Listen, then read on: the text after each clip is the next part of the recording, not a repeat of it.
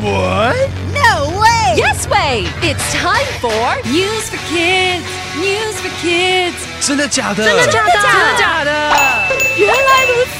原来如此！你不知道的趣味新鲜事 ICRT's News for Kids! There's a new music center in Kaohsiung City. The building is really cool. It looks like it was made by aliens. 新的高雄流行音乐中心看起来好像外星人盖的建筑物。There is one big indoor place for concerts and one big outdoor place for concerts. 5,000 people can fit inside, and 8,000 people can fit outside. 室内可以容纳5000人，室外可以有8000人。The new Kaohsiung Music Center is near the port and the Love River. At nighttime, beautiful, colorful lights shine on the building. It makes the area look cool.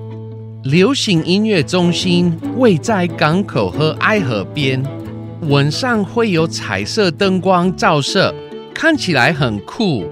The Kaohsiung Music Center is for concerts. That means maybe a rock music show. Or maybe pop music. Or any kind of music. Maybe some famous DJ will have a show there. 摇滚乐团、流行歌手或各种音乐表演，未来都可能会在那里登场。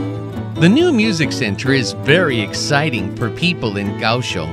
It is going to be a really cool place for all kinds of music shows in the city. Vocabulary 高雄流行音乐中心已经在上个月开幕。Music 音乐。What kind of music do you like? 你喜欢哪种音乐？ I prefer jazz. It's my favorite kind of music. 我比较喜欢爵士，它是我最爱的音乐种类。Indoor 室内 Outdoor 室外 I enjoy jazz more when I'm in an outdoor space. 我在户外空间时更能欣赏爵士。 Me too. 我也是。But sometimes an indoor place, like a restaurant, is also fine. 不过有时候室内的地方，比如说餐厅也不错。 Show 表演 There's a jazz show tomorrow night. 明天晚上有爵士表演。 Where? 在哪里？ At the new music center. 在新的音乐中心。 Building 建筑物。 You mean that big building by the Love River?